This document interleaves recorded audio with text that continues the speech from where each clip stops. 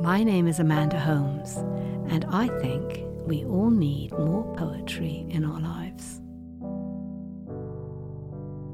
Anne Spencer was an activist during the Harlem Renaissance, a poet and a gardener, and she used to write her poems on little scraps of paper and even on the walls of her house in Lynchburg, Virginia.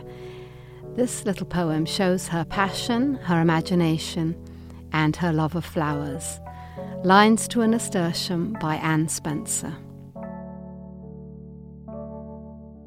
A lover muses. Flame flower, day torch, mourner lower, I saw a daring bee today pause and soar into your flaming heart. Then did I hear crisp crinkled laughter as the furies after tore him apart.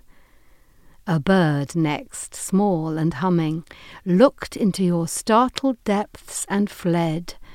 Surely some dread sight, and dafter than human eyes as mine can see, set the stricken airwaves drumming in his flight. Day torch, flame flower, cool hot beauty, I cannot see, I cannot hear your fluty voice lure your loving swain, but I know one other to whom you are in beauty born in vain. Hair like the setting sun, her eyes a rising star, motions gracious as reeds by Babylon bar all your competing. Hands like, how like, brown lilies sweet, cloth of gold were fair enough to touch her feet. Ah, how the senses flood at my repeating, as once in her firelit heart I felt the furies beating, beating. Thank you for listening.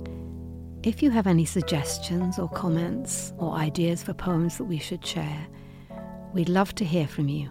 You can email us at podcast@theamericanscholar.org or comment on our website, theamericanscholar.org.